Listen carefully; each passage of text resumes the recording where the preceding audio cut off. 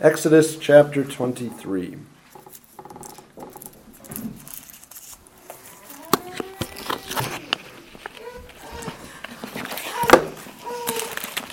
We are rapidly coming to the end of the book of the covenant. As I said, this is our last Exodus sermon for the month. Next week we're at the Legacy, and then the 2 Sundays after that we'll do Christmas sermons morning and evening, and then George Corrales will be here on New Year's Day. So we'll get back to Exodus on the second Sunday of January. Exodus 23, starting at verse 10. 6 years you shall sow your land and gather in its produce. But the 7th year you shall let it rest and lie fallow, that the poor of your people may eat, and what they leave the beasts of the field may eat. In like manner you shall do with your vineyard and your olive grove. 6 days you shall do your work, and on the 7th day you shall rest, that your ox and your donkey may rest, and the son of your maidservant and the stranger may be refreshed. In all that I have said to you, be circumspect, and make no mention of the name of other gods, nor let it be heard from your mouth. 3 times a year you shall keep a feast to me in the year. You shall keep the feast of unleavened bread. You shall eat unleavened bread 7 days, as I commanded you, at the time appointed in the month of Abib, for in it you came out of Egypt. None shall appear before me empty.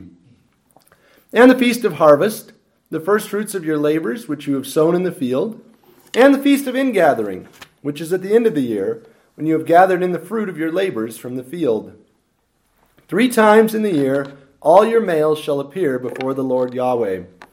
You shall not offer the blood of my sacrifice with leavened bread, nor shall the fat of my sacrifice remain until morning.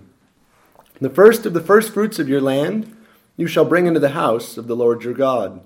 You shall not boil a young goat in its mother's milk. Let's pray. Father, help us to understand your word. This ritual material can seem very foreign and strange to us. Open up our hearts by your Spirit that we might understand your word, that we might see who you are, that we might recognize these holidays for what they are, tools for teaching your people about yourself. Lord, we praise you for your heart, for the widow and the stranger and the son of the maidservant, that you care for the bunnies and the wild animals in the field. Lord, help us to be like you. We pray that you would transform us to be like you by the application of your word to us. In Christ's name we pray. Amen. Well, these holidays are different for us. We've probably heard of them, especially by the various names that I have listed on the back of the bulletin. But they don't intuitively strike a chord with your typical modern American Christian. Christ fulfilled the Jewish holidays. We no longer have to celebrate Passover. We no longer 3 times a year have to all appear before the Lord our God. So what do we learn here? Well, we learn about ritual holiness. That's what this passage is about. And ritual holiness, in turn, teaches us about moral holiness. Holiness, what that looks like to obey God morally. The point, holy people give a 7th of their time to God. Holy people celebrate holidays as God's people. The Lord starts with the great holiday, the one that comes not just by teaching here, but by creation, the Sabbath day. 6 years you shall sow your land, but the 7th year let it rest. 6 days you shall do your work. On the 7th day you shall rest. We've seen this pattern before at great length when we talked about the 4th commandment. The pattern, the divine pattern, 6 on, 1 off. 6 on, 1 off, or 6 on and the 7th day off. That's how God works his work week. He created 6 days, took the 7th day off. That's how he tells us to work our work week. And he applies it here not just to the week, but to the year. The point is not which day or which year the pattern starts in. The point is the pattern. 6 on, 1 off, 6 on, 1 off. That is the moral thing that's required here. God doesn't say, make sure you start this year. Right? It's talking about when you come into the land. 6 years you shall sow your land. The 7th year, let it rest. They're not planting crops at Mount Sinai. This command is for when they come into the land and live a settled existence there. The Sabbath commandment teaches us about our God. What is he like? Well, he says what he's like. He wants the needy to have a chance, that the poor of the people may eat. Those who don't own land in the 7th year get to act like they do own land. They can go out and harvest whatever grows there. And well-tended land will produce quite a bit, even in the off year.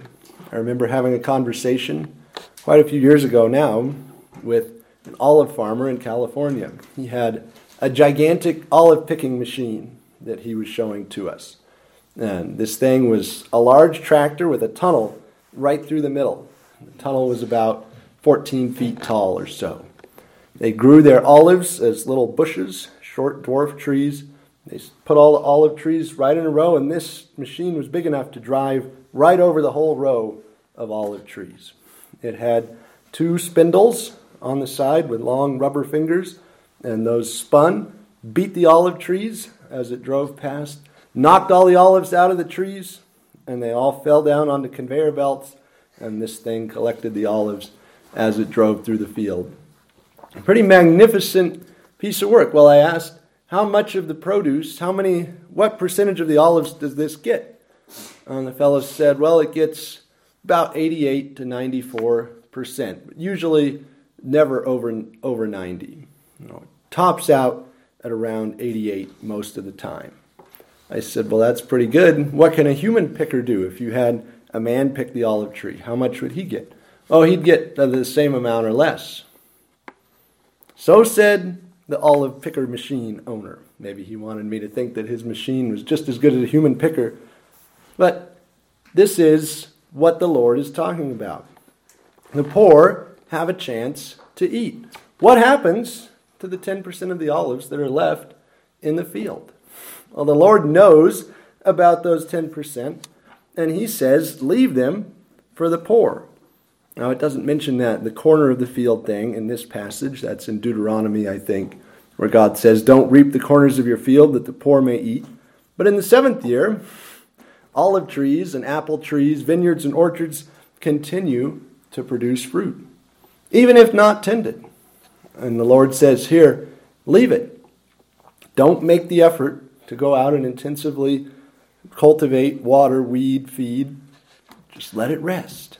And the poor get to go out and enjoy that. Not just the poor, but he adds that the beasts of the field may eat. God cares about the deer. God cares about the bunnies. God cares about the wild animals of the field. These things matter to him. We look out at the field and we say, that's my field. That's for me. I cultivate that. I work that. I eat the fruit from that. God says, 6 days, it's yours. 6 years, it's yours. The 7th year, it's mine. I want to remind you who owns the land. I want to remind you, if you don't own the land, that your God is generous. And that even if you're not a landowner, you can go out and eat. You can go out and harvest. God cares. He wants the needy to have a chance. He also wants the needy to work. He doesn't say in the 7th year, harvest your field and give all the food away. He says, let the people who want it harvest your field. Let the poor come and eat. The people weren't told to take the year off to increase their laziness, but to increase their faith. What more? There is no more definitive way of saying, God, I trust you, than to say, I believe that you said you will feed me for a whole year. Not even the most generous nations, the Nordic nations, for instance, have a paternity leave policy or a parental leave policy where together the mom and dad can take off 52 weeks after the birth of a baby. That's split between the two parents. But God says both parents get to take 52 weeks off. Take the whole year off. on me. I will feed you. God made us to work. He made us to guard. He also made us to rest. Now, we don't know whether Israel ever tried this sabbatical year thing. There's no record of it actually being implemented anywhere in Scripture. But it's a fascinating idea, and certainly its moral dimension is clear. Put your faith in God. Yes, work. Yes, provide for yourself. But in the seventh year, let it go. Open your hands and let all that stuff go. God will take care of you. In our circles, there's this fashionable thing of giving a pastor 3 or 4 months off during his 7th year of ministry. They call it a sabbatical. They say, you need a break. You've worked hard. Well, God doesn't give 3 or 4 months off. He gives a whole year off, and he doesn't just give it to special occupations. He gives it to what the vast majority of everybody was in that era, a subsistence farmer. Take the year off. Everybody. The day is not just for you, people for every class and status. Right? If you're a poor person and don't own any land, don't have anything to farm, the sabbatical year looks very different for you too. You're not working as a day laborer for someone who owns the land. You get to go out and keep whatever you can harvest that year. You become wealthy, as it were, in the 7th year. So the Sabbath day is very similar. The Sabbath day is a weekly reminder that God provides. A weekly way of saying, God, I trust you. I can stop striving. I can quit worrying about my worldly business and cares. Today I can rest. On the 7th day you shall rest. And again, God puts it specifically in terms of you as the householder, you as the landowner, need to be on the hook for those under your charge. Your ox and your donkey may rest, the son of your maidservant may rest, and the stranger may be refreshed. Animals, get the day off. Don't work your animals into the ground. Let the son of your maidservant, the slave born in your house, he gets the day off. You're not allowed to say, slave, get out there and work. God says, no. Slave gets the day off. And even the stranger who's visiting, he gets the day off. One of the men in our church in California was product engineer for Apple, worked on iPhones, traveled to China all the time for the manufacturing process. Well, he was a Sabbatarian, and he said on the first of these trips, I will not work on Sundays. I'm taking the day off. And his manager said, you can't do that. And he said, well, I'm going to. You can fire me if you want, but I'm not working. Even though we're in China, I'm taking the day off. Well, soon, the manager decided he would deal with that by giving the entire team that this guy worked on Sundays off. The man became the most popular man on the team. He had gotten everybody the day off. Well, that's who Moses is, right? He's the guy who's getting everybody the day off. Take the day off. And the people who work for you take the day off. And the animals who work for you take the day off. And the stranger who's visiting you, don't make him work. He takes the day off. God is giving to you. That's what the Sabbath means. He's giving you the most precious thing in the world, time. And he's giving you time to stop worrying about your everyday concerns, about your daily work, about your daily problems, your bills, your needs, your shopping list. He's giving you time to spend with him and to just rest. The day is not just for the rich, not just for the landowner. People of every class and status, rich and poor, can rest.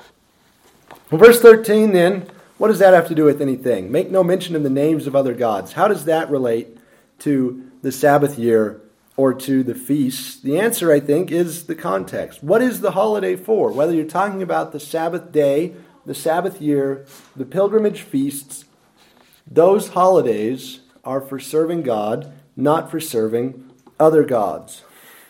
Just because you're celebrating doesn't mean you should quit obeying. Just because the ordinary routine is different. It's a Sabbath day. It's a Sabbath year. I'm not doing my ordinary work. The devil has a field day with holidays. We can certainly see it with Christmas and the ways that that holiday is transformed by the world into something evil and pagan and encouraging people to spend money they don't have, to buy things they don't want, to impress people they don't even like. That old statement, well, Christmas certainly partakes in its fair share of that. On holidays, we also tend to bring out our idolatrous conceptions of family. We're going to have the perfect get-together. You all are going to be great. And you're going to enjoy it. You're going to like the food. You're going to celebrate the way I envision it, or else. And again, God says, stop worshiping other gods with your holidays. Don't mention other gods, whether that's the god of commercialism, the almighty dollar, whether it's the god of family perfection, or the laziness god. God says rest, but he doesn't say be idle.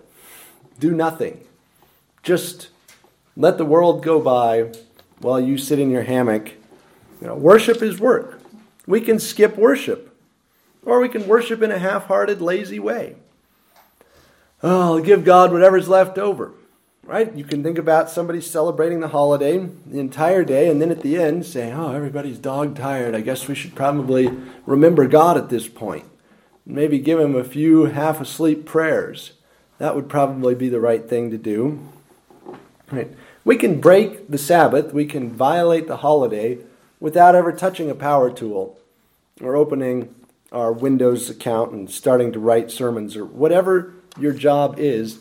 Holidays that get bent toward Mammon or Baal or Aphrodite or any false god that's out there are holidays on which we failed to obey God like we were supposed to. Holidays that we took from being holy days and turned into unholy days. That's why God says, don't even mention the names of other gods. Don't let the holiday be corrupted by idolatry. People in covenant with God, this is the book of the covenant, people in covenant with God celebrate in a way that reflects that reality. If you are in covenant with God, you do the covenant thing. You obey God even on holidays. Well, Moses drops the names of 3 feasts. He does not describe these feasts in any great detail in this passage. The 3 feasts are known by a number of different names. They're called unleavened bread, harvest, and ingathering. In this passage, you can see the festival of unleavened bread is also known as Passover. I have that noted in the bulletin. Eat unleavened bread 7 days, as when you came out of Egypt. It's the feast that celebrates God's deliverance. It's the feast that corresponds to Easter in the contemporary church calendar. God brought his people out of Egypt at Passover. Jesus ate the Last Supper at Passover, was crucified at Passover, and was raised from the dead 3 days later. So Good Friday is on the same day as Passover. That's one feast. The second feast is the Feast of Harvest, also known as the Feast of First Fruits, or the Feast of Weeks, because it was 7 weeks after the Feast of Passover, or Pentecost, because 7 weeks is 49 days, and the Greek word for 50 is Pentekonta, which became Pentecost. So that feast, well, we celebrate it today as the day when God poured out the Holy Spirit on his people, which we read about in Acts 2. Moses just says, this is the first fruits of your labors which you have sown in the field. Celebrate that. You've finally gotten the harvest. We read in James this morning about the farmer who patiently waits. When you get those first fruits, you celebrate. And you celebrate with this Feast of Harvest. Finally, the Feast of Ingathering, so called here in the text, at the end of the year, also known as the Feast of Tabernacles, which in Hebrew is Sukkot, or in English is booths, celebrated by moving out of your house and living in a little shack in the back garden for a week to remember that you were a desert wanderer. You didn't always have this house. You didn't always have a settled lifestyle. That's what the Feast of Booths is about, when you've gathered in the fruit of your labors from the field. So, 3 times in the year, all your males shall appear before the Lord God. Moses gives just basically 4 principles how to celebrate these holidays. The first then is come to God. A holiday has to be celebrated in the presence of God.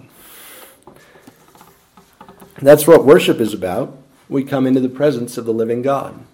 The holidays of our culture should be celebrated in this way. And if you come to a holiday of your culture that you can't celebrate in the presence of God, right? I'm looking at Halloween. Don't celebrate that holiday. If the holiday is about something ungodly, something that you cannot in good conscience celebrate before God, it's a sign to you that you shouldn't celebrate it.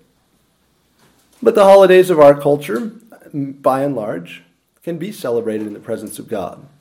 We have, Martin Luther King Jr. Day, Valentine's Day, St. Patrick's Day, and then we have Easter, and then Labor Day, or Memorial Day, 4th of July, Labor Day, Thanksgiving, Christmas. Going through the year, these holidays generally have a positive aspect that we can celebrate in the presence of God. We don't have to use the calendar that God gave Moses. We're free to use the holiday calendar that's been worked out in our society. But we don't celebrate the same way as the world does. We don't use these holidays to worship false gods. We use them to worship and give thanks to the true God. We also celebrate according to the law of God. Verse 18, you shall not offer the blood of my sacrifice with leavened bread, nor shall the fat of my sacrifice remain till morning. Now these are ceremonial regulations. We don't offer sacrifices to God anymore. But what's the point? The overall point is celebrate according to God's law. God continues to tell you how to celebrate even though it's a holiday. Holidays are not some kind of law-free zone. Too much ham will make you fat, even if it is Christmas. Too much beer will make you drunk, even if it is St. Patty's. Right? Illegal fireworks are still illegal, even though it's the 4th of July. Holidays are not a law-free zone. So when you celebrate, keep the law. Keep the law of God, keep the law of the land. Give your best to God. The first of the first fruits of your land you shall bring into the house of the Lord your God. When you're celebrating the beginning of the harvest, God has this as a rule. The first ripe raspberry you pick, the first barley head that you harvest, you don't pop that in your mouth and say, oh, I'm so tired of eating the stuff I stored from last year. You say, this belongs to God. Like the best part of the holiday belongs to God. I mentioned this. Don't celebrate the holiday in the secular ways, exhausting yourself, and then at the end say, oh, I guess I should remember my Creator. The truth that God wants the first fruits is the truth that we need to give the best part of our day to Him, not the worst. And this is particularly true when our culture's holidays take place on the Lord's Day. Which is the bigger holiday? 4th of July or Sunday? St. Patrick's Day or Sunday? Christmas or Sunday? Right? The churches that cancel services when December 25th is on a Sunday so that the church staff can spend time with their families have this exactly backwards. They send a clear message that the holiday of our culture is more important than the holiday of the living God. That's not what we learn from this. The first of the first fruits bring to the house of the Lord. Don't bring the first of the first fruits into your own house for your family to celebrate with. You take it to God and you say, Lord, this is yours. You gave me this. I give it back to you. Finally, we have this odd command, don't boil a young goat in its mother's milk. This command appears 3 times in the Pentateuch. No one is exactly sure why, other than that this is obviously a sick and twisted thing to do. The contemporary Judaism, with its kosher, bases its kosher regulations on this command to forbid cheeseburgers. You cannot eat meat and milk products together, according to them, and based on this command. I don't think that's what the Lord is trying to say. The bottom line, as best as we can tell, is that it's saying, don't take the thing intended for life, the milk of a mother, and twist it into death. Don't make your holidays, I would say, a soul-sucking occasion. A holiday is supposed to give life. A holiday that brings death is a violation of this command. When someone celebrates a holiday or the Lord's Day with you, will they come away refreshed, like Paul with Philemon, or drained? Will they have come into God's presence and seen His glory and been strengthened by it? Or will they be worn to a frazzle and angry? Right? Not that marathon holiday celebrations are wrong, but the point is, if you're mixing life and death, look out. Taking something intended to give life and using it to bring death, you're in trouble. So, a brief lesson. Holidays with God. Remember the Sabbath day. Look at the pilgrimage feasts. Celebrate your holidays in the presence of God according to the law of God by giving your best to God without twisting life into death. Remembering, God did the opposite. He took death and turned it into life at Passover when the animal was slain and the lamb's blood was painted on the doors. And again at Passover when Christ was crucified, God took death and from it brought life. That's the biggest holiday of all. Let's pray. Father, we ask that you would help us to celebrate with you. We thank you for the opportunity to have holidays. Lord, we pray that you would help us to live as covenant people on every holiday. To be Christians, not just at an overtly Christian holiday like St. Patrick's, but to be Christians on Labor Day, and to be Christians on Valentine's Day, and to be Christians on Martin Luther King Jr. Day, and every other day that our culture sets aside for celebration. Father, help us to celebrate as people who are in your presence, keeping your law, giving their best to you. Lord, we praise you for your word, whose entrance gives